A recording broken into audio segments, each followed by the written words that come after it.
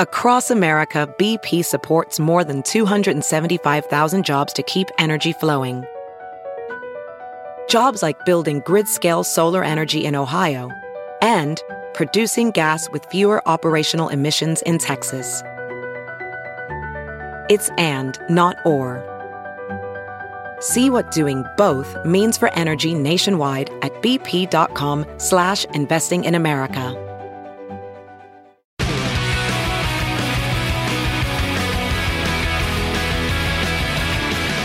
What do you think? Dude, I love this song. I like this playlist I put together. Let me get you listening to something else. Actually, let's not listen to that. All right, happy Lollapalooza weekend, everybody, or week, whatever it is. D, can we just get through Lollapalooza? Can we just pretend? I don't know. Can we pretend it doesn't exist? We just. Well, we can't. Whose idea was Lollapalooza in the middle of a pandemic? Sorry, D. Yeah, we can try. Your Ben Joravsky show for Thursday, July 29th is just moments away. But before we do this, let's thank our sponsors. SEIU Healthcare, Illinois, Indiana, their sponsors. The Chicago Teachers Union, the Chicago Federation of Labor, and, of course, the Chicago Reader. ChicagoReader.com for all things there is to know the city of Chicago, where to go, what to do, what to eat, what to drink, what kind of pot to smoke. It's true. It's legal in the state. So you can talk about that in columns now. And so much more, including columns from our very own Ben Joravsky, ChicagoReader.com. And if you want to help out this program, you can. ChicagoReader.com/Joravsky. Jorav as in victory, SKY. Go there and you can become a bin head.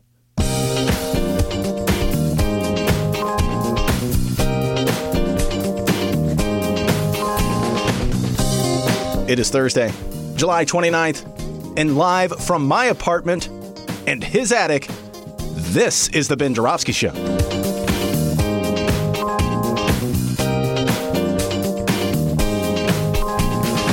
Today on the program, two long-awaited returns. Jen Walling and Personal Pack CEO and dear friend of the Ben Joravsky Show, TC, Terry Cosgrove.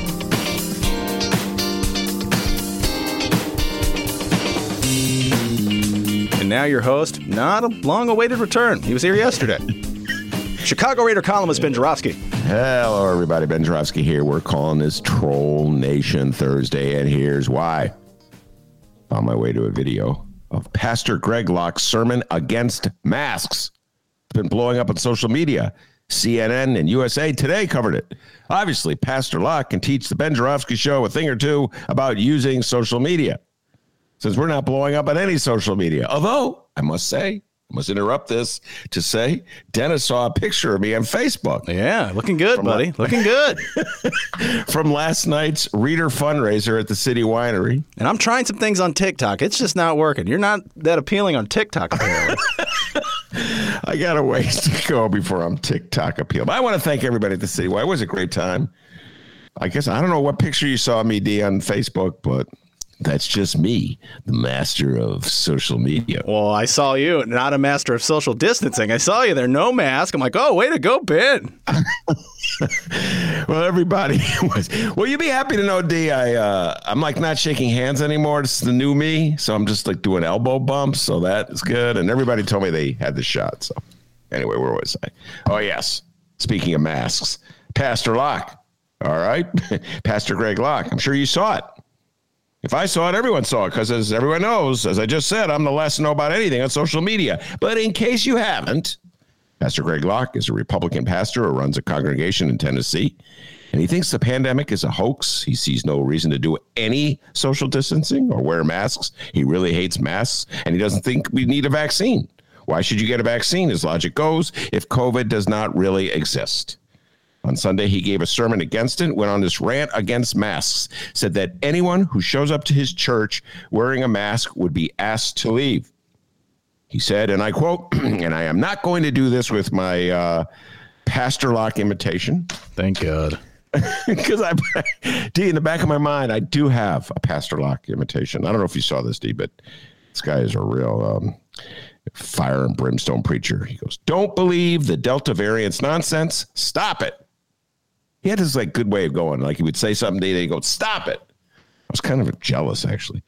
If you start showing up with them masks, I will ask you to leave. I will ask you to leave.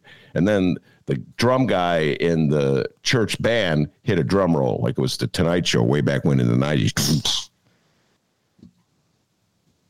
And what else did he say? He says, quote, I'm not playing these Democratic games up in this church. I ain't playing these stupid games. The crowd's going nuts. I'm offended on a couple levels. Number one, if that isn't cancel culture, I don't know what it is. MAGA's always crying about how their culture's getting canceled, and then they want to turn right around and cancel everybody else's culture. If I can't cancel your culture, you can't cancel my culture. Just saying. Not very open-minded, to say the least. And it's also not very tolerant. I mean, isn't a church supposed to be open to everyone? Sinners included? Even if you assume that wearing masks makes you a sinner, shouldn't you be allowed entrance? And of course, against common sense, you're sort of asking for the virus to spread if you condemn people to do anything, absolutely anything to keep it from spreading, including getting the shot. But then I started to wonder, does Pastor Locke really believe this, or is he like one of those Fox TV anchors and personalities who denounces the shot while getting the shot, just to be sure, just to be on the safe side? Let's not talk about it. Does he really believe the pandemic's a hoax and that masks are evil and it's all some giant mind game for social control engineered by Democrats? Or is he just trolling? I mean, MAGA says so much stupid stuff. It's hard to know what they really believe and whether what they're saying is just some way of trying to get under a liberal's skin. In this case, Pastor Locke has been tweeting out that CNN invited him to appear in the Chris Cuomo show, and then he somehow or other got disinvited. So now he's trash talking Chris Cuomo for being scared. It's like a wrestling match. That's what it's like. It's a trash talking wrestling match. You ever know what's real and what's not real? What people believe or what they just say. It's like the other day, indeed, don't get mad at me when I bring up sports. We talked about this on the podcast on basketball. Skip Bayless, who's a sports writer, was tweeting out about Giannis's great block shot, one of the greatest block shots in the history of basketball. It happened in Game 5 of the playoffs. I know a lot of our listeners out there are political junkies and not sports fans, so I have no idea what I'm talking about. Just trust me when I tell you. It was an amazing block shot. Giannis was going one way. He turned on a dime and in an instant jumped into the air, full extension, and blocked a man shot. Incredible feat. And Skip Bayless is like, that's no big deal. He tweets this out. That wasn't a great block shot. And I'm like, you can't really believe that, Skip Bayless. I mean, there's no way in the world you could look at that block shot and say it wasn't a great block shot. You must be like Pastor Locke. You're just trolling people, trying to get hits. And I'm not comparing Skip Bayless to Pastor Locke, though now that I think about it, I sort of am. In fact, now that I think about it, you could just take sort of out of that sentence. What I'm saying is that they're all part of the same carnival. America used to make cars in Detroit, and now we make tweets. We become a nation of trollers, peddling BS for hits. No BS on this show, though. We got Jen Walling from the Illinois Environmental Council. I'm looking at her right now. She's all fired up, ready to talk. When she's done talking, telling us about the environment situation here in the state of Illinois and the legislation before our General Assembly and before our governor, we're going to bring the man, the myth, the legend, Terry T.C. Cosgrove. And he's all fired up for personal packs. It's been a while since TC's been on the show. He's going to be talking about the really is a war against choice in this country, ladies and gentlemen. Republicans right now have the upper hand. They're feeling all cocky and everything. So he's going to do a rundown on that situation. But let's talk environment first. Jen, welcome back to the show. Thanks for having me. It's been too long since you've been last on the show. I think the last time you were on the show, we were back in the studio before the pandemic. Before I go further, you must believe the pandemic is real, correct? You're not like Pastor Locke? Okay. Definitely. And I think, one of the things that's been super interesting, I know we're going to get into this, is how support for dealing with the climate crisis has increased during the pandemic. People are more, any polling, people think it's more urgent. And I think it's because we understood we failed at this crisis. And if we have a bigger one coming up, oh my gosh, what are we like? How are we going to handle it? So it's made my work more urgent than ever before. Wait, go break that down a little bit. Yeah. I was going to ask you about some of the issues specifically in Illinois, but did I hear you correctly that you said the pandemic has increased people's awareness across the board in climate change? And polling has consistently shown that people are more worried and want more action on climate change than they did before the pandemic. We did a poll on climate change that we did maybe June of 2020, for example, and this is Illinois based, but we were 20 points higher than we were just 3 years before on support for a clean energy package. Just huge things that were in the 80 percentile. And that's just us. That's one anecdote, but I'm seeing it all over the place. I think people they're seeing this crisis. They're seeing how our government just flopped, especially at first with the Trump administration, and understanding we're going to how are we going to work together to solve a crisis in the future? And what does that leadership look like? It doesn't look like our former president. Jen, have we reached like a tipping point? In other words, is it to the point where the driving force, politically speaking, in this country in terms of the environment is for making the changes that we need to protect ourselves? I think that we have reached a point where, at least in our state and maybe at the federal government, there is a majority of people that understand that climate is occurring because of man-made causes. But I think what we are not at the tipping point of is the action to move forward. I mean, we are nervous about the cost right now, but instead we're just taking money from our future's piggy bank to pay. So it's that part I worry about. But I've even seen, I've done this particular job for 10 years, and just 5 years ago, we had an anti-climate change resolution passed the Illinois House, and that would not happen anymore. So we're seeing people understand and know more and be educated about climate, the climate crisis, environmental issues, which is really exciting. But whether we have the will to do something about it is what I'm pushing towards. Wait, I forgot that. I forgot that they're an anti-climate change resolution. Man, that's freaky. 5 years ago, I'm going to do the math. 2016, that passed the House, which was a Senate majority House. What did that resolution state? Well, it was going after, at the time, Obama's Clean Power Plan. And so it was just saying and there were items in it that climate change wasn't real, all of this, and passed that had just like 60 votes, although you don't need 60 on a resolution. It was led by a former state rep from far southern Illinois who's no longer in office. And it was a Republican and Democrat vote together. They had just enough to say climate change isn't real and the Obama Clean Power Plan is going to destroy our economy. Wow. Let me just take a moment before we get into the issues to talk about the maestro of Michael Madigan. That is a Michael Madigan. People who think Michael Madigan is an ideologue, Jen, this is just me talking here. I just have to go on this riff. Do not understand how the man played the game. So he probably looked at that resolution and figured this would help his Democratic caucus members in Southern Illinois win re-election. So I'm going to bring it to a vote. And if any Republican votes against it, I will use that against them. This is how cynical this guy was, how he played the game. And so instead of bottling it up and keeping it from being adopted, which I mean, from an environmental standpoint, I think would be the responsible thing to do, or you can make that argument. He said, no, let's play a little political games here. You see, he was the maestro of this stuff, Jen, but what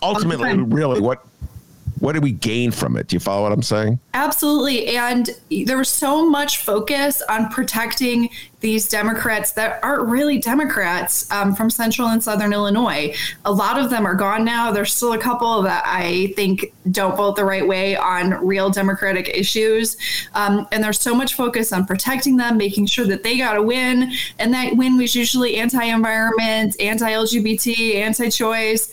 And that was the focus for years. And I actually, I think it's great that we don't have folks that are going to support those issues elected. And the more and more we move away from that, the better it is. So I want to see more of that. I know in the remap, I'm really concerned because particularly in the Senate, there's an effort to take back a far Southern Illinois district. And I worry that when that happens, that means that we're going to try to do something for that person so that they can get reelected. And usually that thing is let's support coal. And then the whole rest of the caucus needs to come along. And that, that's the game. And I don't want to see that game played out. We have enough votes to get the things done that we need to do for Illinois, for people. Let's go at it. Let's stop this fight between moderates and progressives and go the right way. I have to say this, when you say support coal, I think the last time we were on the show, I got a phone call or a text from one of our listeners who says they were listening to our conversation. They were critical of you and me. And they were saying that people like us from Chicago area don't appreciate the issue of jobs and how we're insensitive to the economy in Southern Illinois and other places like that that do depend on coal. I don't think you've been back on the show since then. Not because of that, just for whatever reason you haven't been back. It's not like I said, I'm not bringing it back because of that. But you know what? 1 year or so later, respond to that. The whole notion of being that somehow or other environmentalists are dangerous to the livelihood of people who live in coal country. Oh my gosh, I have so much to say there. I mean, first, I lived in the Champaign area for nearly 7 years. I haven't been in the Chicago area my whole life. And I'll just, I am a huge nerdy fan of Southern and Central Illinois. I just took a trip to Alton, Illinois last week just to get peaches. I took a ferry over to the peninsula in Calhoun County to go to 3 different places and buy their amazing peaches. I love camping in Shawnee.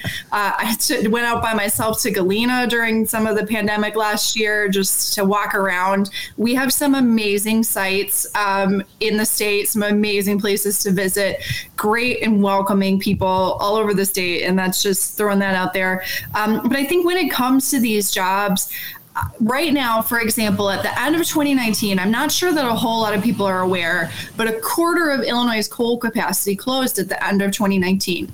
And these are just coal plants that closed. And these were Southern Illinois, which was Dynegy, now Vistra, owned by a Texas company.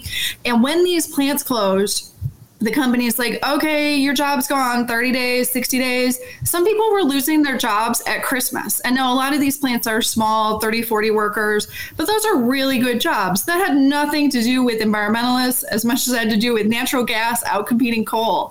And when we're looking at the Clean Energy Jobs Act and any energy package, an important portion to us is make sure that there is transition in those communities. And I think it's disingenuous to say that a coal worker can just transition over to be a solar worker or a wind worker and make as much money, have the same job. I don't think that's a real argument we can use, because you got somebody who's been working there 30 years, has a pension, entering into a new profession. That's just not how employment works. And so I think that's a problem. But our bill and what we want to put forward does support those communities. Southern Central Illinois are suffering economically, and not just from coal closure. There are a lot of manufacturing that's leaving. A lot of places don't have broadband. I mean, when I went out to Calhoun County, I downloaded the maps beforehand because I knew my phone internet wasn't going to work. How are those small businesses supposed to sell peaches if you have to send a credit card through a machine 3 times? So there are a ton of issues facing Central and Southern Illinois that government can help make sure that we have economic growth. And it's not keeping these dirty coal plants that are providing problems to the community. And I do think the way we look at our bill, there's a ton for job growth in central southern Illinois. There's a ton for racial equity and diversity in hiring, all places that we purposely disinvested in. I mean, we purposely disinvested in rural America in Illinois. And it's a huge problem that I think that we need to fix in a little way. And I think that we're doing more to care about this than anybody else is. Well, that's let me, since you raised clean energy bill, I'm going to jump over the topic of Lake Michigan for a moment, which I really wanted to talk about and get to. By the way, just before I get to the clean energy bill, did I hear you correctly? You went to Alton to get peaches? Yeah, I was doing a trip I was going to a funeral in Springfield, and I had a day, and I was like, the peaches there are great, Calhoun County peaches, and some of them filter up to Chicago Farmers Market, but there's a peninsula in Illinois, and you have to take a ferry. There's 2 ferries that go over, operated by IDOT, and they grow amazing peaches in Calhoun County, Illinois, just outside of Alton. It was a lovely, lovely trip, and I have some really great peaches I need to can now. Well, I just want to say this. The producer of this show, young Dennis, is from Alton, and he has never once told me about a peach. I'm a little upset with him right now. All he talks about is how they love, oh boy, Jimmy Buffett down in Alton, but I never once heard about a peach at Alton. Yeah, that ferry's awesome, too. That's cool in the Calhoun County. Yeah, I think there are 3 ferries in the whole state, 2 of them going over to Calhoun County, and like that is a job, right? To just sit on the ferry all day and drive back and forth. It was so great. All right. Well, I'm mildly chiding Dennis for not telling me about the peaches in Alton. Now I'm going to have to really go to Alton to get those peaches. All right. Let's talk about clean energy and move away from peaches in Alton for a moment. Clean energy bill is one of those topics, Jen, that pops up in the news all the time. And I always have the feeling that most people aren't paying attention or can't follow the details. It's not given the same breathless coverage, let's say, that a city council meeting will have over, I don't know, police oversight board or what have you, which we talk about a lot in great detail. Give us sort of the general outline of what the clean energy bill would do and why it cannot pass. What are the obstacles to its passage? Go ahead. Yeah, well, you want to bring up Speaker Madigan in this, and I think I have to start there. During the 40 years that Speaker Madigan was Speaker, we saw just a focus on energy that was really politically focused, long-term contracts for coal plants, a lot of corruption that has led to carbon emissions, that has led to pollution throughout the state. And we're talking now, of course, Exelon and ComEd and the corruption that has undergone there. I've been in this particular job for 10 years and working on Illinois government for more than that. And it's never been about, especially for ComEd, how it's never been like, do we raise rates or what do we do here? It's how high has been the discussion. And that's what it's been for 10 years. And it's kind of unfortunate in that the speaker has pushed that everything needs to be done as a package. And that has always been the way it's been done. You need to have renewable energy, and with coal, with ComEd, with utilities, everything goes together. Much like with voting rights, that's what you're doing with an energy package. And so we have been pushing for an energy package that would do 100% clean energy, make a carbon-free power sector. It really has to be a bill about climate. So making sure that we're closing coal and natural gas plants, electrifying the transportation sector, because that does meet up with the utilities in some way, but we have to do a lot more in transportation. And then a focus on jobs, workforce development, et cetera. So we've been working on the Clean Energy Jobs Act for 2.5 years, and now we're really reaching an urgent point where something has to be done this summer. There's an issue with some of the timing with the previous energy bill, where there is a solar cliff that is really, really hitting August 30th, and a lot of solar companies are going to have to lay people off to not do projects. The solar industry is at a standstill because of this, and that's happening August 30th. But also the nuclear plants are threatening to close. And we don't think that nuclear energy is clean energy at the Illinois Environmental Council. We don't. There's a lot of waste in mining it. There's waste in using it. But we do think that for now, those nuclear plants need to stay open because they're not producing carbon emissions. And if we close them, we're going to build new natural gas and have more fracked gas. We're going to have more coal. So we need to keep those nuclear plants open as well. And so that leads into a convergence of a lot of interests. Labor wants things with the nuclear plants. They're also super excited about solar and electric vehicles. And then we want a climate bill. And so all of these forces are converging, and we have been negotiating. We felt like we had a deal. Governor Pritzker, we had some disappointment at first, but he has stepped up in a strong way and said that he will not sign a bill that doesn't close the coal plants, that doesn't decarbonize Illinois, which is just such a strong statement from the governor. And we thought we had a deal May 31st, but there were items that still needed to be worked out. And mostly it's about when we decarbonize the power sector. There are still forces that don't think that that's something that needs to happen. And we got to go. We got to do this. So an energy package is still looming. And I think that it needs to be called before August 30th. And if it doesn't, it's going to be veto session, but it's going to be under much more tragic circumstances with the solar industry, maybe with nuclear power plants that are closed. And if we're talking about devastation to downstate Illinois, those coal plants that close, 30 to 50 people, so nuclear power plants can have, 1,000 to 3,000 people working at them, depending on the size. So that is going to be devastating, especially to Byron and Dresden. Why would the nuclear power plants close if your bill is not passed? Oh, gosh. Well, so the Exelon is saying that they are not receiving a rate that they would need competitive to the market. And, there's a lot, you look at that, there's a lot of sketch there because a lot of people you cannot see a lot of the economic numbers that Exelon is relying on to say that they need to close it. But the governor did do a study through what's called the Synapse report, where they did get those numbers. They looked at them and they determined a number that Exelon needed. Now, in the energy package we're talking about, Exelon asked for $5.6 billion over 10 years. And the final number that's being discussed is around $700 million. That number could go down, especially if the Federal Energy Regulatory Commission causes benefits to energy sources that don't produce carbon. So that's something that could happen. But the number is more like less than 700 million. So a tenth of what they asked for. And it's more in line with the report that the governor's office put together that said that these plants are not receiving a rate to be competitive. Wait, so I need to know this. Yeah. Exelon asked for $5 billion rate increase over how many years?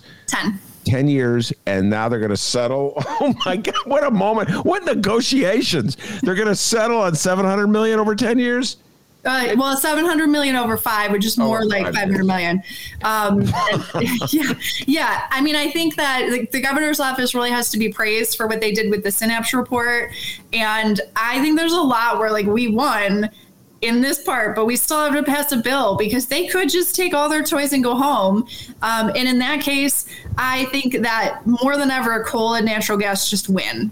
And they just win, and they can keep going in the state, keep polluting, keep operating. And that would be the worst possible result. So no, when you say take their toys and go home, I mean, Exelon, if they don't get this rate hike, just pull out and close those plants. Is that what you're saying? And then as a result, the state will have to rely more on coal. Yes. Okay. Well, natural gas especially. That there's a whole bunch of natural gas plants proposed. And we're not a big natural gas user in Illinois compared to other states, but it is super cheap. And so I think we're going to be seeing a lot of natural gas if those plants close. Wow.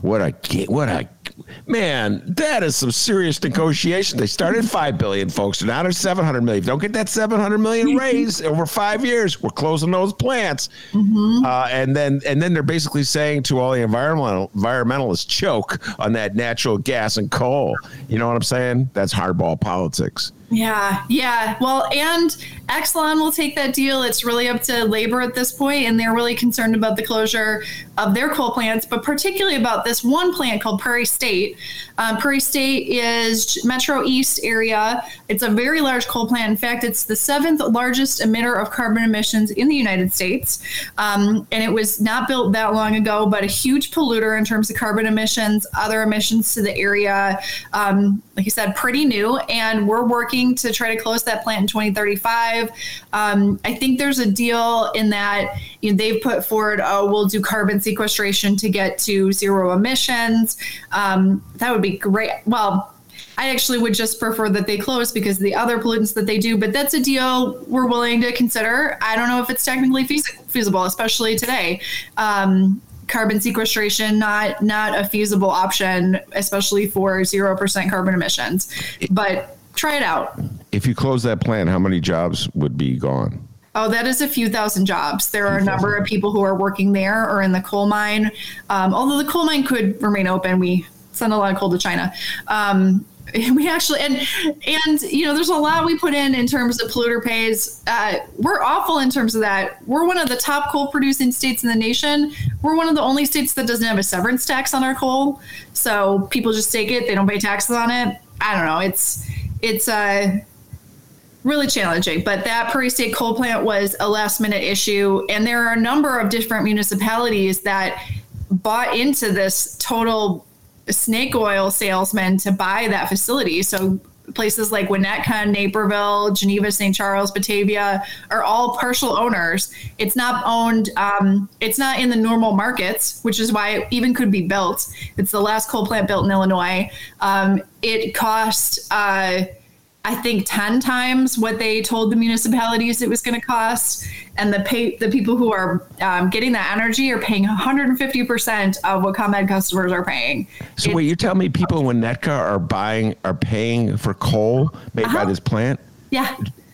Did the town of Winnetka invest in the coal plant itself so they're like a part owner?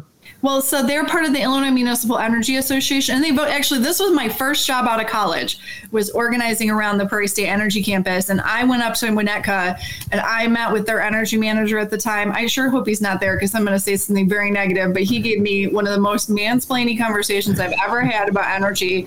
For somebody, I study this stuff. I have 3 degrees, and he gave me a conversation about how renewable energy will never work and why this coal plant needs to be bought. And I would really like to go back there and tell him I told you so, because they're paying 150% of what everybody else around them is paying in terms of bills because they bought this coal plant.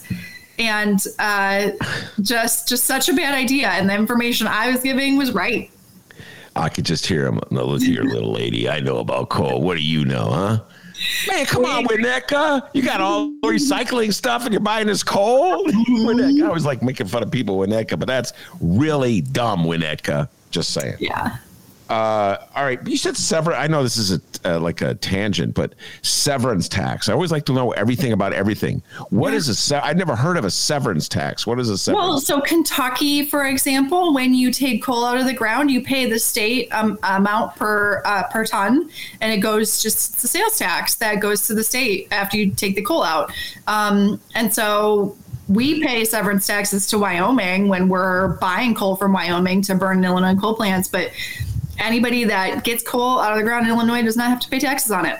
Now, who does that benefit?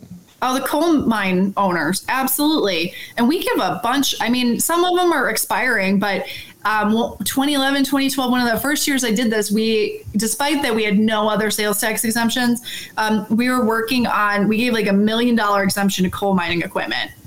And so with that, we're essentially subsidizing the coal mining industry by not having a severance tax. Here you go, Illinois. Just take the money you're giving to the coal miners through that subsidy by not having the tax and use it just to pay the workers who lose their jobs. I mean, I figured this stuff out. I'm just a podcast guy in an attic. Yeah. You see what I'm saying, Jen? Yeah, no, and that's actually in the Clean Energy Jobs Act is a severance tax.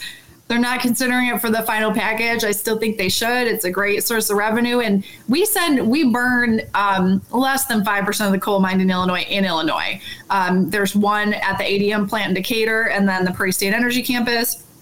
A third of it goes to other states, but the rest of it goes to Europe and China. What do you mean? Oh, the rest of the coal goes in. Mm-hmm. So Europe and China is buying coal from Illinois without paying a tax. Mm-hmm. Yeah. Man, this is some of the dumbest people. But see, I'm sure if you take a look at the deep dive, not to blame everything on Michael Joseph Madigan, but it had to get through the Senate too. So John Cullerton as well. This is the mindset. This is me talking, not Jen. I don't want to get her in trouble with all these Democrats. But this is the mindset of Illinois Democrats, ladies and gentlemen. They're always cutting deals. And then it's so complicated, Jen. And God bless you for spending the time to sift through it and everything. It's always so complicated. And then they do treat you like you're dumb, like, oh boy, and Winnetka. You know what I mean? Well, you don't understand how this works. Oh, no, come on. You know what? I'm not even going to waste my time explaining it because you'll never understand. Just trust me. Okay. Yeah. Wow. So that's the game. And so I could see you guys getting some feedback from environmentalists saying, hey, Jen, we don't want anything to do with nuclear power. And you're saying, dude, you got to be realistic. I mean, at least it's like an evolution. You got to move. It's a transition. It's a phase. You got to get to A before you get to B. You got to walk before you run. Mm-hmm. Well, and I don't, I want to get to the full 100%. I don't want to have to do transitions. I'd like to just move right over, but it's just realistic. These plants are already in the ground. The capital investment's already there. And we need to get more renewable in the door. We need to have a renewable energy industry, solar power, especially, that's supported by the state instead of this up and down. And we got to build those groups' political power. And maybe, in my dreams about solar power, we build their political power in a way that's very supportive of small businesses instead of big conglomerates, because we're going to have a lot of distributed generation, rooftop solar. That would be so great in terms of an alternative, but that's just my other dream. So you said August 31st, it has to pass. What happens after August 31st? This is, by the way, the complexities of the Illinois legislative calendar. It's just so mind-boggling. Well, and it's not that this is not actually a legislative calendar date. There's a solar rollover money, and actually it expired, I think, June 30th, except August 31st is the date at which the money goes back to the utilities, and that money is no longer available for solar. So we need to act on this, and we need to keep those solar jobs open. And it's just going to be, they've already suffered because of the pandemic. It's going to be mass firings, mass layoff, business closures within the solar industry. We've been, the Illinois Solar Energy Association's a member, and they just had a call with me to just we just want to tell you about this horror story that's happening to us. And I'm just like, oh, this is even worse than I thought. So they're very concerned about where this is going. And I think we just need to call the bell. We need to get it moved forward. And you can call a bill. I know I'm reading the minds of many listeners. You can call a bill in the middle of August. Yeah, but you need a supermajority. So you'll need 36 in the Senate and 71 in the House to get it done this year. And I think that's doable. I think there's a lot of support for it. And those nuclear plants, part of the political power needed too, because there are a number of Republicans with nuclear power in their districts that they got to vote for this, or their constituents are out of a job. Well, we'll see if that motivates Republicans. It's really difficult for me to get into the mind of a Republican these days, Jen. I'm not going to ask you to lead me on that expedition into the mind of a Republican. It doesn't seem like they ever do anything that's like in the interests of their constituents. So we'll see if it's literally a job on the line. Will they make that move? I wanted to actually talk about Lake Michigan. I had a great conversation with Mike Novak. Everybody wants to take the deep dive on Lake Michigan. Go listen to that conversation. So I guess we're just going to have to bring you back to take another deep dive with you on it. But just briefly, this has been on my mind since I saw that New York Times article about a month ago or a couple of weeks ago that really pointed out the impact that we're having around Lake Michigan on the rise and the fall of the water, the erosion that it causes, flooding, et cetera, and so forth. And then it's when it all of a sudden it sinks, if you will, the impact that has. I do believe, Jen, that is such a graphic illustration of climate change and the impact that man has on the climate, that it's just as a political reality, it would motivate voters to vote for clean energy candidates. Maybe I'm deluding myself. Maybe I'm being too idealistic. Usually I'm accused of being too jaded. So here I am accusing myself of being too idealistic. What's your view on this? Well, I do think that this is highly motivating to folks in the Midwest, not just in Chicago, but in Indiana, where they've seen this, and the wild swings in where the shoreline has been, shoreline erosion, have just been extremely challenging all over the borders of Lake Michigan. So you don't have just the folks in Chicago experiencing it, you have it all over, and it is super graphic. I mean, I'm on the far north side in Rogers Park. There's a whole dog beach that used to be there on Foster Avenue that doesn't exist anymore, that I used to take my dog to. And even when I was looking at condos, I was thinking about, this foundation, it's running into Lake Michigan. I don't know if I want to buy here. So yeah. I think those are things that Chicagoans are seeing. It's impacting them.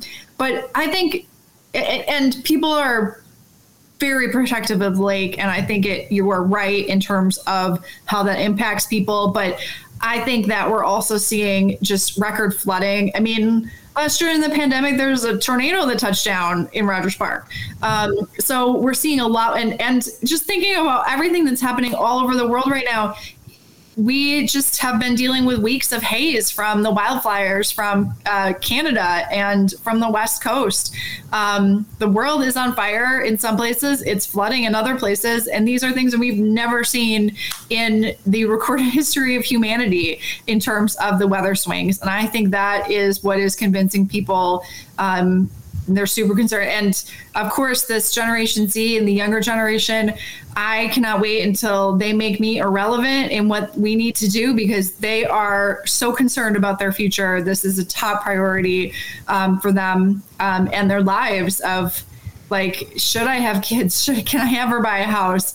Is climate change going to drastically alter the future of my life? Those are questions that you 20-year-olds are asking right now. So, yeah, I think you are right on in terms of the way Lake Michigan and what we're visually seeing is impacting people all over the Midwest. Jen, before you go, why don't you give out some information about your organization, so if anybody listening wants to get involved, wants more information, et cetera, and so forth, they can get in touch with you. Sure. Our website is ilenviro.org, ILENVIRO, and that's what we are on Twitter, Facebook, LinkedIn, Instagram. We got up to the minute stuff on Twitter and different committee hearings in the city council and state of Illinois. We just released our first city council scorecard. So all the things we're doing at the state and city on environmental issues, follow us there. We're people powered, so we need a lot of voices, especially right now as we try to tackle climate change. Well, it's been way too long since you've been on the show. I'm going to bring you back to do updates on the clean energy bill, but also I'm really fascinated by the city council scorecard. Anything that keeps score of my beloved Chicago City Council, I got to see that one. Yeah, we'll forward it. So, yeah. So excellent. Jen, thank you so much for taking the time. Appreciate it. Thank you. And we're going to take a break. When we come back, the great Terry Cosgrove will be with us, so stick around, everybody. Yeah, we're waiting for the great Terry Cosgrove. The guy really understands the legislative process in Illinois, but he's still kind of new at the whole Google Meet thing. Oh, and we are 10 minutes late on the time we told him, so we're both guilty here. Everybody was guilty. Very good. Barbra Streisand, too. It sounded like Kung Fu Fighting. Oh, my God. Jen Welling is awesome. That was a fascinating interview. And all the things that I had laid out to talk to her about, folks, we didn't really get to them, but which was okay because we went on a tangent. And while I wait for Terry, I just want to take a moment to just reiterate some of the main points of that tangent and how the legislative game was played by Michael Madigan while he was the speaker. And I've been having this conversation in Chicago and for forever. Like, wow, what's Madigan's goal? Madigan, of course, the former Speaker of the House, no longer the Speaker of the House, obviously. What's Madigan's goal? What is he up to? And everybody act like it was such a big mystery.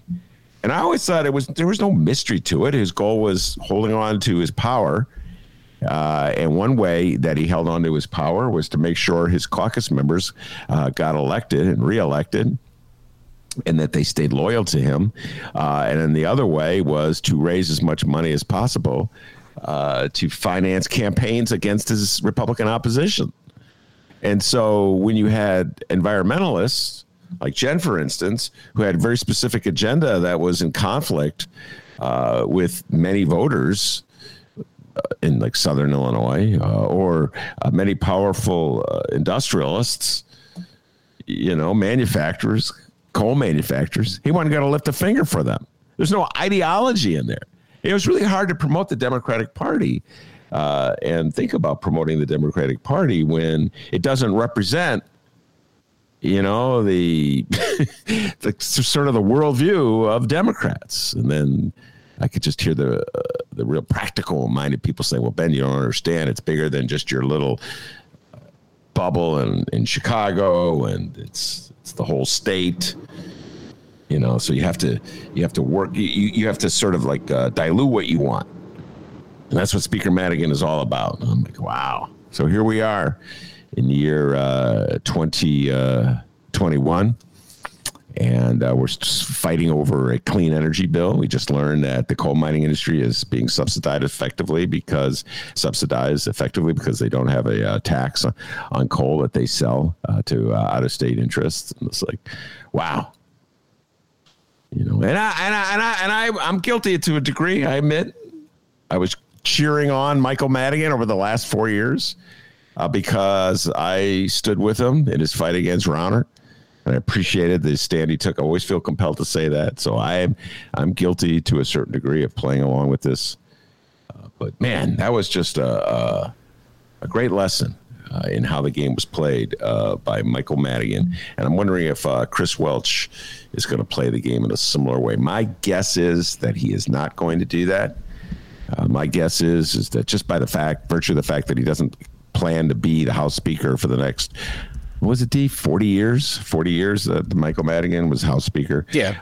My guess is that he's just going to be, a little more open-minded about dealing with the various wings of the Democratic Party and push through legislation that they want. So like environmentalists, maybe get a clean energy bill. We'll see. We'll see if they get Pritzker says will sign it. And I remember that. Yeah, you were not jumping on that Madigan bus to roll him over.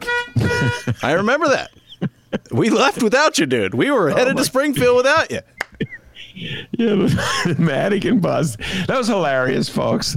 I had a lot of fun with the Madigan bus because that, of course, was at that moment where the Democrats had to decide, did they stay with Madigan? Did they abandon Madigan? And a lot of the Democrats were really afraid to oppose Madigan because if they fought him, if they stuck their neck out and opposed him and he won, oh my God, he'd kick them out of their office, take away their phone, put them in a hallway, Then always Democrats be explaining to me, Ben, you don't understand how the game is played. You need Michael Madigan to get like a copy machine in Springfield. So like they wouldn't have access to the copy machine anymore. So they're really afraid. And then you had the Democrats for the more upscale districts whose constituents had been taught to despise Madigan. And they said, you know what? We don't think we can get reelected by endorsing Madigan. So we're going to take the stand of being against him. We think that it's in our long-term best interest. I mean, everybody's just acting in our long-term best interest.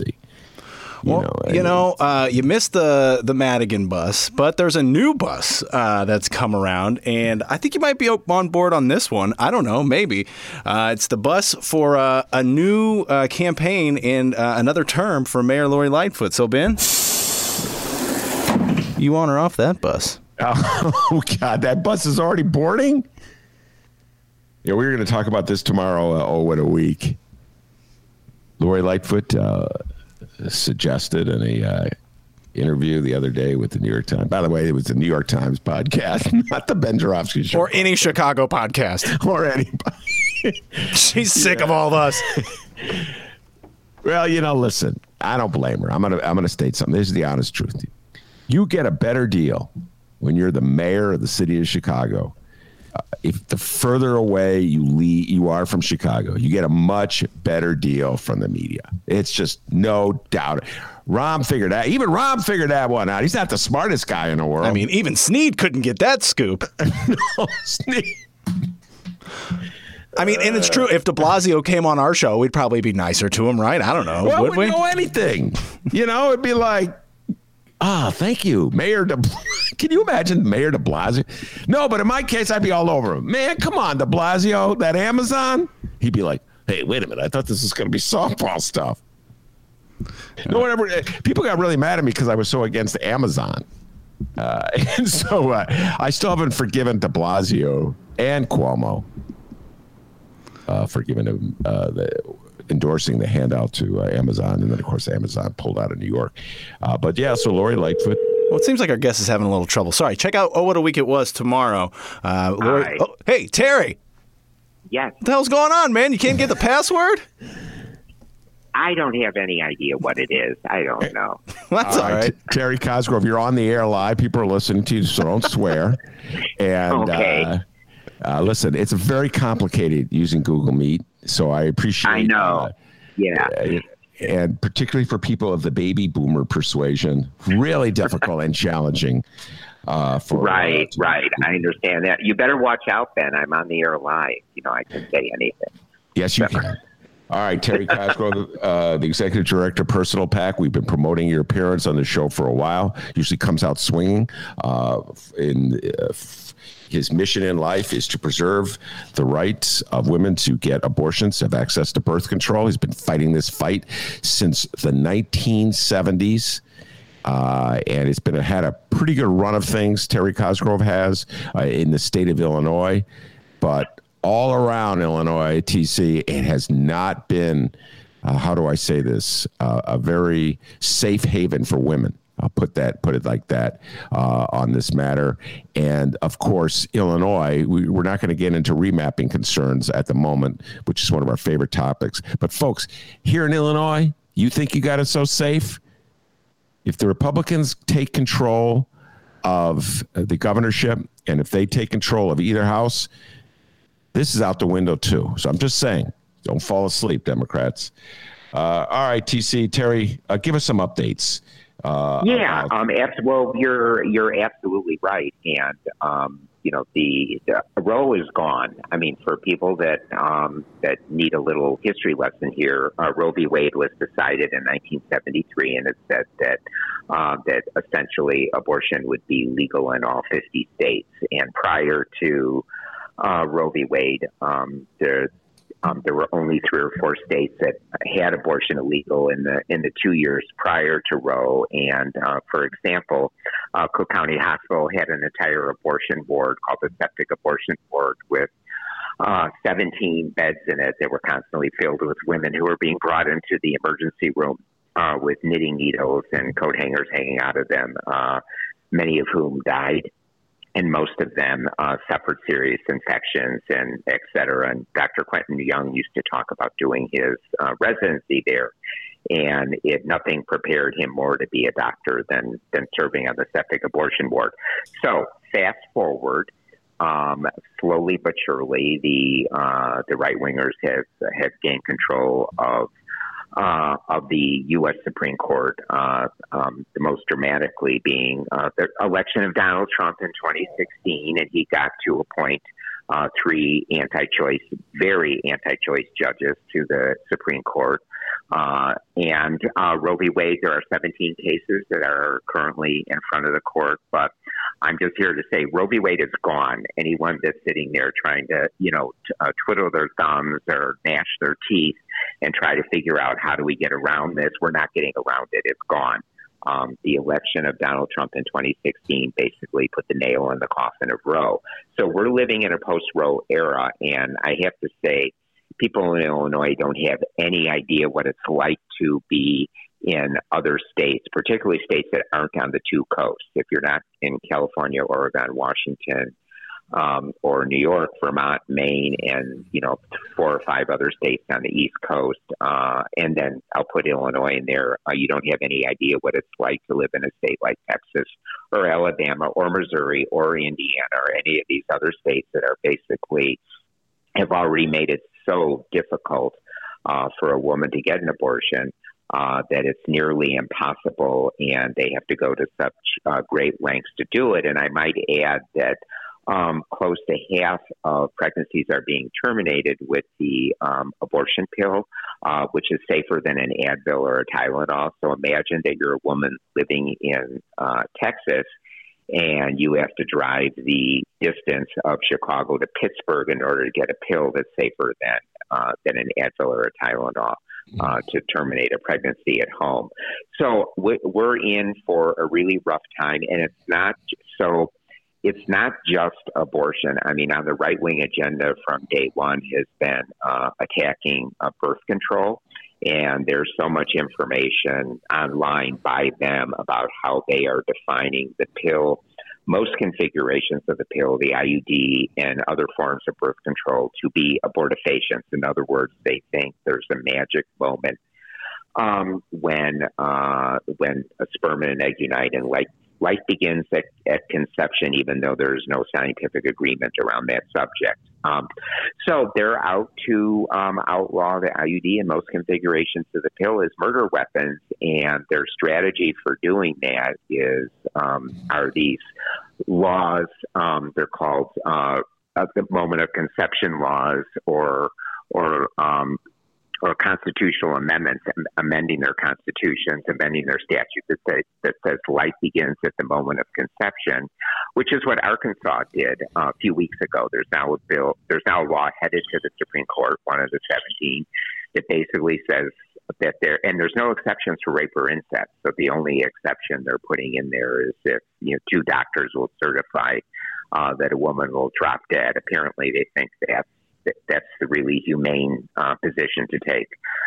So that's where we're at. I mean, birth control is really on Roe is gone. So now they are moving on to birth control. And I'll just end this before you ask me a question, Ben, is that, I've been at Personal Pack now for 32 years. And for the last 10, 20 years, whenever I brought up the specter of Roe being gone, overturned, eviscerated, whatever term you want to use for its demise, people would roll their eyes and they would say, well, Terry, that's not really going to happen. Roe is, it's 50 years of law now. That's really not going to happen. And here we are today because people didn't take the challenges to Roe and state elections, because all of these states are able to do all this horrible stuff, including the attacks on voting rights, because of people that were elected to state assemblies and to governorships. And now I fear that when I talk about this direct attack on birth control that's going on, and 22 states have a trigger law that says the day that Roe v. Wade is overturned, abortion becomes illegal in those states. And more states are being added to that list of having trigger laws. So I'm really fearful that people listening to this are going to go, birth control's safe. We don't have to worry about it. It's not a problem. You're being a drama queen about it or something. Well, I got news for you. It is coming. The attacks on birth control are already here. It's coming. And for anyone to sit there and think that it's not going to be a problem, I have news for you. You're being very naive, and you're throwing women and men under the bus. Yeah. All right. Let's go back and unpack what you said. Roe is gone. Sure. You do not mean literally that a ruling was enacted by the Supreme Court that said Roe v. Wade is unconstitutional and therefore it is gone. Well, you mean that it's eroded. Explain what you mean by it. Well, no. I mean, it's gone. Because here's it has been held that a pregnancy that's pre-viability, which is generally at 23 or 24 weeks, the state cannot outlaw.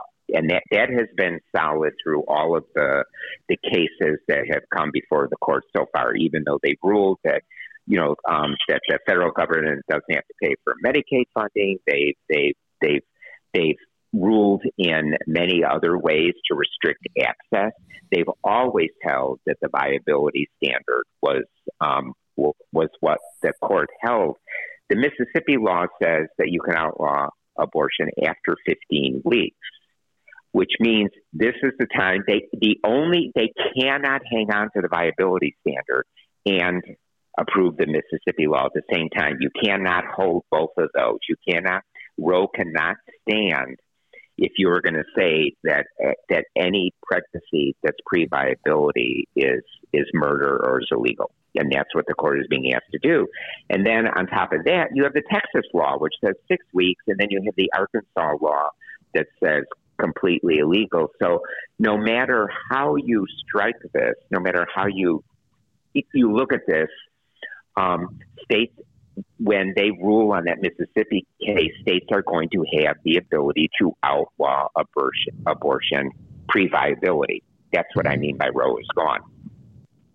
I see what you're saying. And it's as though it had never existed in terms of the practical matter of whether a woman can get an abortion. You mentioned, and by the way, it does not look, and to your point about the justices, it all comes down to the Supreme Court in these matters. And the MAGA has 3 new justices, Kavanaugh, Barrett, and Gorsuch, and they will join forces to command the court. And just something for Democrats to think of. Yeah, there's a 6-3 majority. It's a 6. People are talking, well, maybe John Roberts will try to preserve the integrity of the court. They don't need John Roberts. Yeah. He's the 6th vote. They have 5 solid votes to do this without Roberts.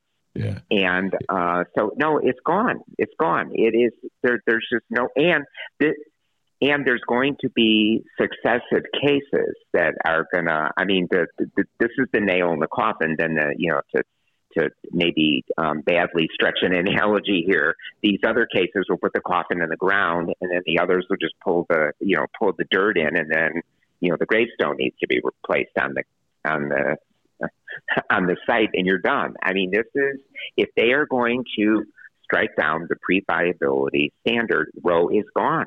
There's no way around it. You can't. In fact, I just read an article that said you cannot hold both of those concepts at the same time. You can't rule that the Mississippi law is legal and to say that Roe is still standing. It just doesn't. You can't do it. There's no way around it. This decision be announced? Well, they're hearing the case this fall, and then the decision will come down. The term technically ends by June 30th, but they do all the big cases in the last few days. So I would say sometime the last week of June of 2022. All right, so let's just put that, think about that in terms of the congressional map, in terms of the election maps. And I'll get back to the Texas law in a little bit, but since we're here, let's just finish this up, Terry. Sure. So let's say the Supreme's rule that the Mississippi law is, in fact, constitutional, which is really blowing up Roe. That will come down, let's say, in late May or June, and that will be 3 months or 4 months before the country goes to vote to see who controls Congress and who controls the Senate, the midterm elections. What impact do you think that'll have on those elections?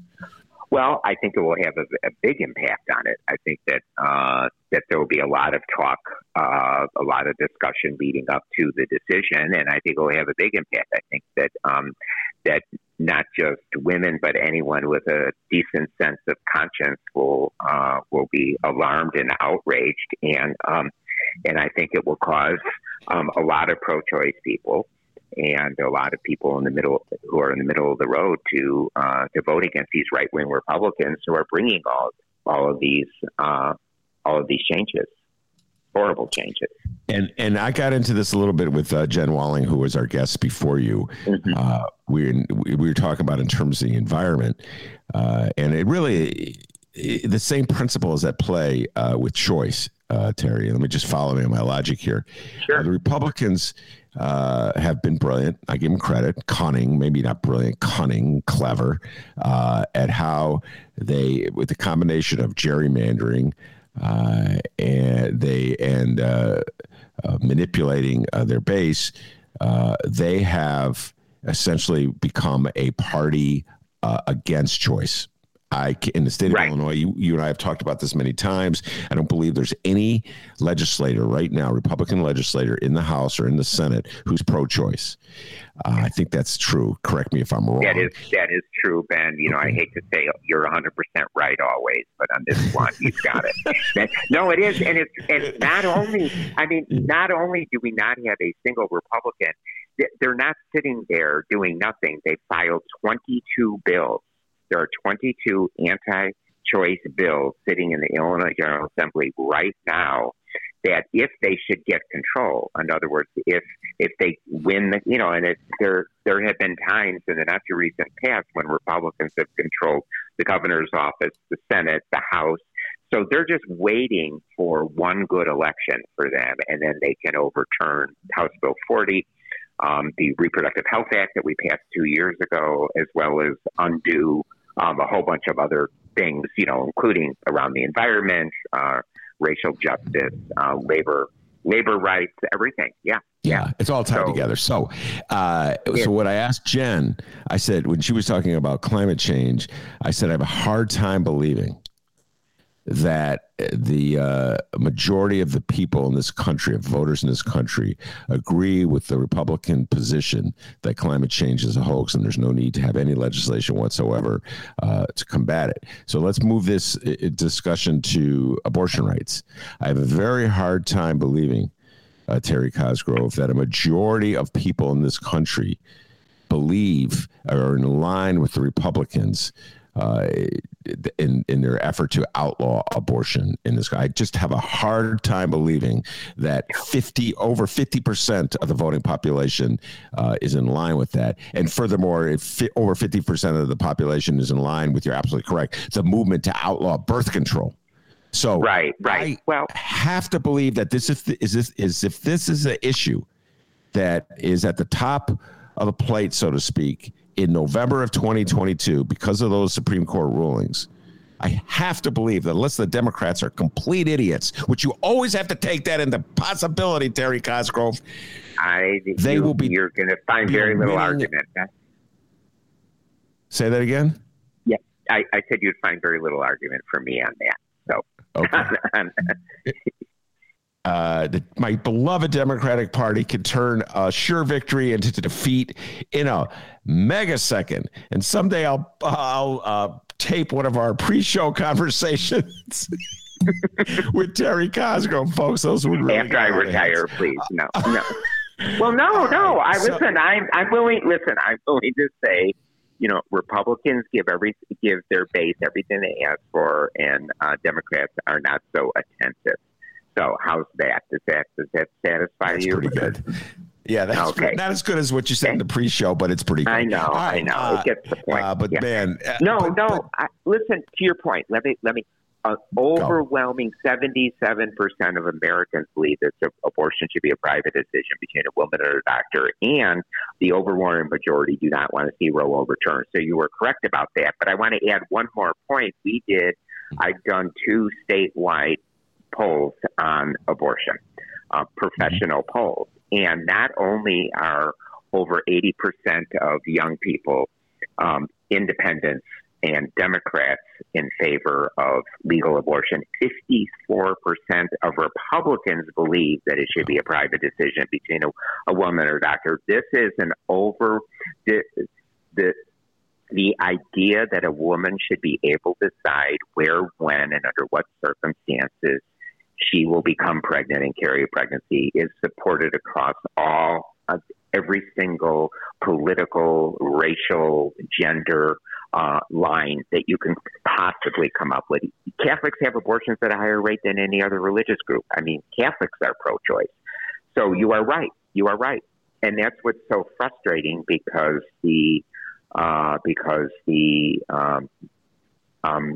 Democrats just have not been as active on this issue and on talking about the issue and how fundamental it is to liberty and democracy and everything and everything else, whereas Republicans have been able to rally their base around it a bit more. So we need to change that equation. Yeah.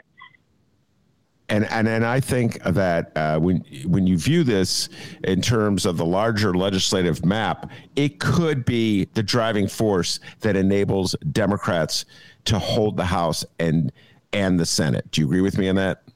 I do agree with you on that, especially if the crazy positions of these right-wing Republicans are exposed to the public before the election. And there's certainly enough statements, by people saying that they believe abortion should be illegal and outlawed with no exceptions for rape and incest.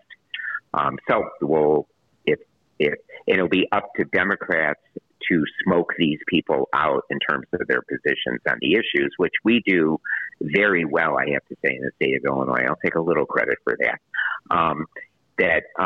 We go after them, and so many times Democrats have taken the bunker mentality when it's come to the issue of abortion. And, so many times I'll talk to candidates and they'll say, well, Terry, it's really not going to come up in my campaign. I'm just going to like fly under the radar. And then, a month or 3 weeks out from the election, they start getting hammered by an anti-choice group or a right-wing Republican, and they're calling me all freaked out. Now, had they allowed me to set the stage immediately and do a piece of mail and phone calls saying that the Republicans against abortion, even in cases of rape and incest, it wants to take away your ability to have access to birth control, the Republican would never want to bring up the abortion issue because they would be scared to death that people would find out where they really stand.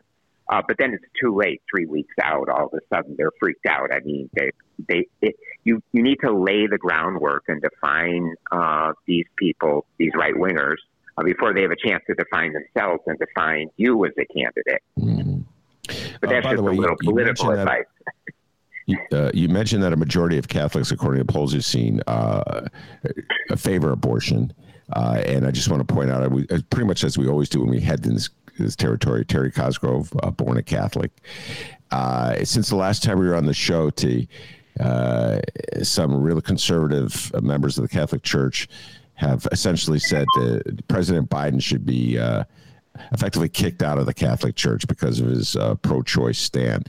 How do you think that attitude plays, that hostility to any Catholic politician who does not toe a certain line? How do you think that stands with the public? Well, I just know a lot. I mean, first of all, this is just piled on top of the other, the other outrages that are going on among the church, the child sexual abuse scandal to be one. So it amazes me that anyone thinks that the hierarchy of the Catholic Church, and I think we have to separate the hierarchy of the Catholic Church from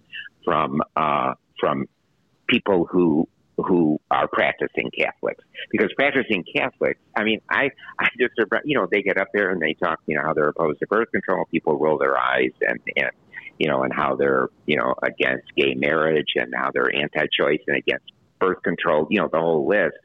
But it's hard to believe that anyone gives them moral authority. And, everything that I've seen is that young people are fleeing the Catholic Church in droves. They don't want to have anything to do with it because of their draconian attitudes and positions on stuff like this. So I actually think they're just digging a deeper hole by taking positions like that. And it exposes them. I do want to point out that it's not just Joe Biden. I mean, the Catholic bishops in Illinois have been attacking Catholic elected officials in Illinois for decades. So this isn't anything that, and I hear about it all the time. And, every election, I don't want to name any specific state representatives or senators that told me that, they can't go to their church anymore because of this. And good for them, because everyone that I talk to, and, it's probably not, it just says that, it pushes them more in our corner. That's all it does. It just makes them realize how unfortunate and how ridiculous the church is around this issue. But they're just so out of step with, and it's not that what's so annoying about this and alarming is it's not that abortion wasn't taking place before Roe or before the abortion pill came along or birth control came along in the 60s. Women were getting abortions from the beginning of time. And the only issue is how safe and accessible is it going to be?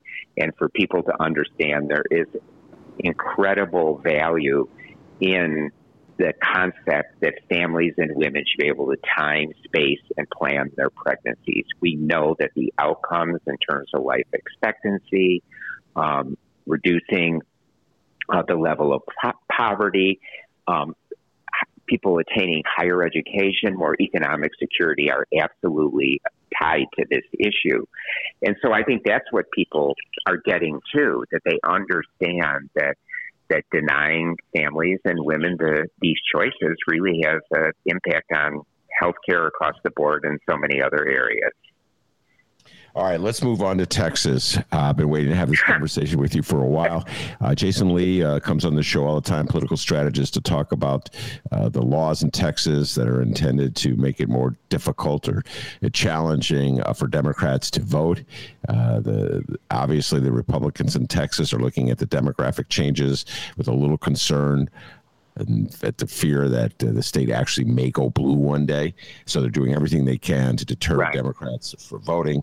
And that's been in battle in Texas. Not as much attention has been put on the anti-abortion laws that Texas has passed, which effectively deputize citizens and encourage them to act as what? Agents of the law to... They're able to file lawsuits against anyone that they say is involved with abortion, which could be the Uber driver, which could be the doctor, which could be, a friend or a family member that goes with a woman. So they're basically have deputized all these right-wing crazies to be involved in everyone's business and to harass people. And it can be just suspicion. There doesn't really have to be proof to file a lawsuit. You could hear someone over say at a bar that they took their sister to get an abortion, let's say. Well, then all of a sudden that person could have a lawsuit and could, be charged with a crime because they overheard someone in a bar say that. Yeah. And so it's really, but I know people say it's hard to understand. The anti-choice people will do and say and will do anything to stop a woman from exercising her right to control their own body. They know no bounds. They know no limits. They have murdered doctors in cold blood. They demonstrate outside of medical facilities where reproductive health care is taking place, where abortion care is happening. They harass, they intimidate, they murder, they pass laws like the Texas law, the Arkansas law, and it's not going to end until enough voters come out and kick these people out of office and replace them with sane people who believe in democracy and believe in the right to privacy. There's no end to it. For years I've been telling elected officials, say, "Oh, Terry, can't I just vote for this one restriction, this one thing?" And I say, "Yeah, you can, except the problem is there's going to be a new one next week and a new one after that." And so so where are you drawing the line? And then, because there is no line to be drawn, because they're never going to give up. They are never going to stop until they have exercised every single bit of control over the lives of the private lives of women. And also, I have to say that, Roe is the foundation for so many of the privacy rights that have come about as a result of that, including marriage equality and civil unions and all of that. So if people think once the court is done with dispensing, making reproductive health care illegal, they're going after LGBTQ rights next, and as they are, with transgender people. So, it's not over. It's the end of access to abortion care is really just the beginning of all these battles that are coming around birth control and everything else. Do you really think Amy Coney Barrett and Kavanaugh are going to sit there and say, well, job is done, we can just, coast along here? No, they've got a whole agenda. It's ridiculous to think that they're just going to, pack their bags and go home and say, okay, abortion is illegal now. We've done our job. And, we've arrested everyone that's been involved with it. And we've tortured every woman we can possibly torture and forced her into a back alley or help create all these unintended pregnancies and all this misery. We're done now. No, it's not going to happen. Yeah, no. And all right, I'm not going to start crying over the Amy Coney Barrett appointment, but man, I am going to cry over it. That was, we talked about it so much at the time. Yeah. Just such deceitful politics by the Republicans, but it worked to their advantage. Right. And, she's come out. She has public statements calling birth control disgusting and evil. I mean, and she's probably going to author the Mississippi opinion. She's probably begging John Roberts to let her author it. Yeah. And that was, of course, Ruth Bader Ginsburg's seat. Right. All right. And let's leave Texas for the moment and come to Sweet Home, Illinois. Your home state. Sort of give us an update, if you will, T, on what's going on the abortion front here in the state of Illinois. It's kind of quiet right now in the state of Illinois.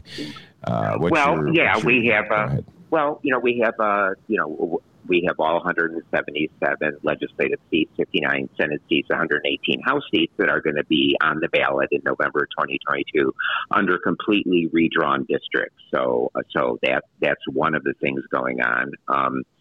The second thing is that we have, the congressional. I mean, Personal PAC is a state political action committee, so we don't get involved with congressional seats, but it's not a secret that all the congressional seats will be redrawn. We lose one, and so that's going on. And then, listen, while we're on the congressional, I mean, I really appreciate that Adam Kinzinger cried at the hearing yesterday, but people need to know that he is a total right winger when it comes to social issues, when it comes to abortion. He wants to see it illegal, and so does Liz Cheney, by the way. Not to take away from them standing up for what they're doing. I don't mean to do that, but I just think it's really important if people are starting to fall in love with them, to remember where they really come from and what they're about.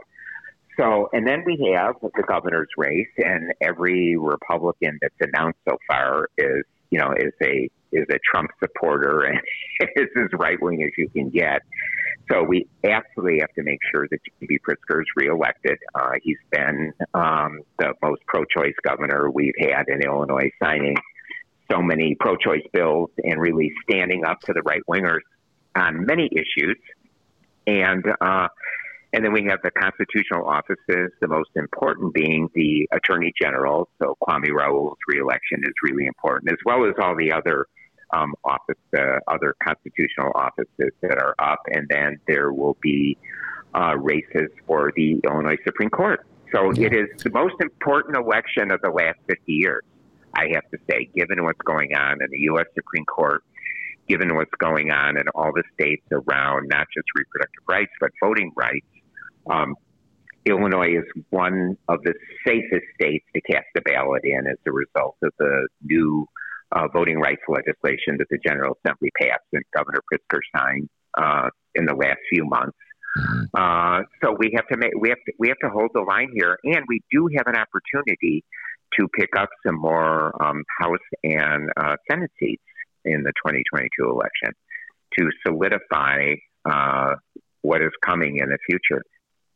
Well, we'll get into that as we get closer to Election Day.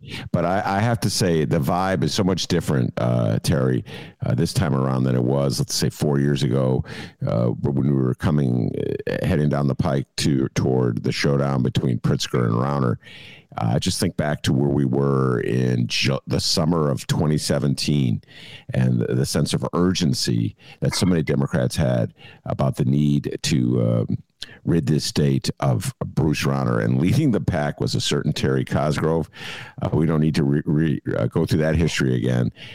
But my concern is that without that sense of urgency, which is motivated by the presence of the dreaded Bruce Rauner on the ballot, Democrats do what they do, fall back asleep. I know. Yeah, it is concerning. It really is, and that's why people really have to pay attention. And it has to be an all-out effort because people fell asleep at the wheel in 2016. And I know you don't want me to go there, and I won't. But we're living with the results of it right now. So, by the way, anyone that didn't pay attention. I love talking 2016. I can talk about it over and over. Okay. Well, the 87,000 Democrats that stayed home or voted for someone else other than the Democratic nominee, I hope you're happy with the results because here we are. Oh, my goodness. Let's revive that one. Here we are. Yeah, here we are. Thank you very much. And I'm not going to ask Terry about the Nina Turner congressional race in Ohio. We'll move on. We'll close with you can tell folks a little bit about your October 20th fundraiser. It's way out in front, but you're very proud of who your keynote speaker is. Yeah. In fact, if anyone listening wants to go to the events page on the Personal PAC website, not only do we have our October 20th luncheon featuring the one and only U.S. Senator and pastor from Georgia, Raphael Warnock, but we're also honoring former Senator Heather Staines, Barbara Flynn Curry, former state representative, and Kelly Fox, who is a community activist and is working very closely on reproductive rights issues in Springfield, and happens to be married to State's Attorney Kim Fox, but that's just an aside. And then we have 3 great events coming up in August that are all on the event page. We have an event in Naperville on August 12th with Marie Newman, Congressperson Marie Newman, and State Senator Laura Ellman. And then we're in Evanston on the 25th of August with Tony Preckwinkle, Jan Jakowski, and Allison Cowett. And then the following night, we're in Highland Park for a house party with guest speaker Andy Friedman, who's on the Personal PAC board and a national organizer around reproductive rights, and Dr. Allison Cowett, who is a doctor who provides abortion care. All great speakers, great events, and people can support our work that way. And these house parties are really nice because they're not 1,500 people in a room, 30, 40 people at the most, and you really get up and close with people and get to ask all your questions of people about what's going on and support the work of Personal PAC. So what could be better than that, Ben? Yeah, what could be, and I presume everybody at a house party is immunized. They have the shot. Yes, absolutely. Vaccinations are required. Thank you, Danny Meyer. I just was going to post that on Facebook before you called about the restaurants in New York that are requiring people to be fully vaccinated. But I know that's another topic for another show. But another topic for another show, indeed. All right, Terry Cosgrove from Personal PAC. Again, just like with Jen Walling, it's been too long since you've been on the show. I'm going to have to be more reliable about bringing you back on to give us these updates. Are really important. We missed the Texas law one. I could have done a whole show about the deputizing people to go. It's just so. It's so against everything Republicans supposedly want to unclog the courts from trivial lawsuits. We talk about this all the time, and here they are encouraging people to file lawsuits. It proves what I always say: there's not a principle that Republicans believe in. It's all tactics. Well, and the hypocrisy is just endless. I mean, you could talk all day about, what gets me about this whole COVID. We actually had a right-wing state representative stand up in Springfield on the House floor about wearing a mask. My body, my choice, he said. Honestly, I saw that. and it was really great because some of the women in the House are like, "Are you kidding me?" I know. Here he's a leader on trying to outlaw abortion and birth control, and he's going, my body, my choice when it comes to a mask. I mean, it was just too much. But it just goes to show you, you're right. They have no principles. Their consistency does not enter into their vocabulary. It doesn't really mean anything. So, well, all right. I look forward to the next show. Okay. All right, very good. The great Terry Cosgrove from Personal Pack. I also want to thank Jen Welling. Great job, Illinois Environmental Council. I think it was a very smart and learned show today. I learned a lot from my guests. So I want to thank Terry and Jen for coming on. And, of course, the man, the myth, the legend, the pride of joy of Alton, Illinois, the man back home in Alton that Terry and Jen will tell you they call the peach picker. Yes, he loves those peaches. Give yourself a raise. Take it out of petty cash. See you tomorrow, everybody.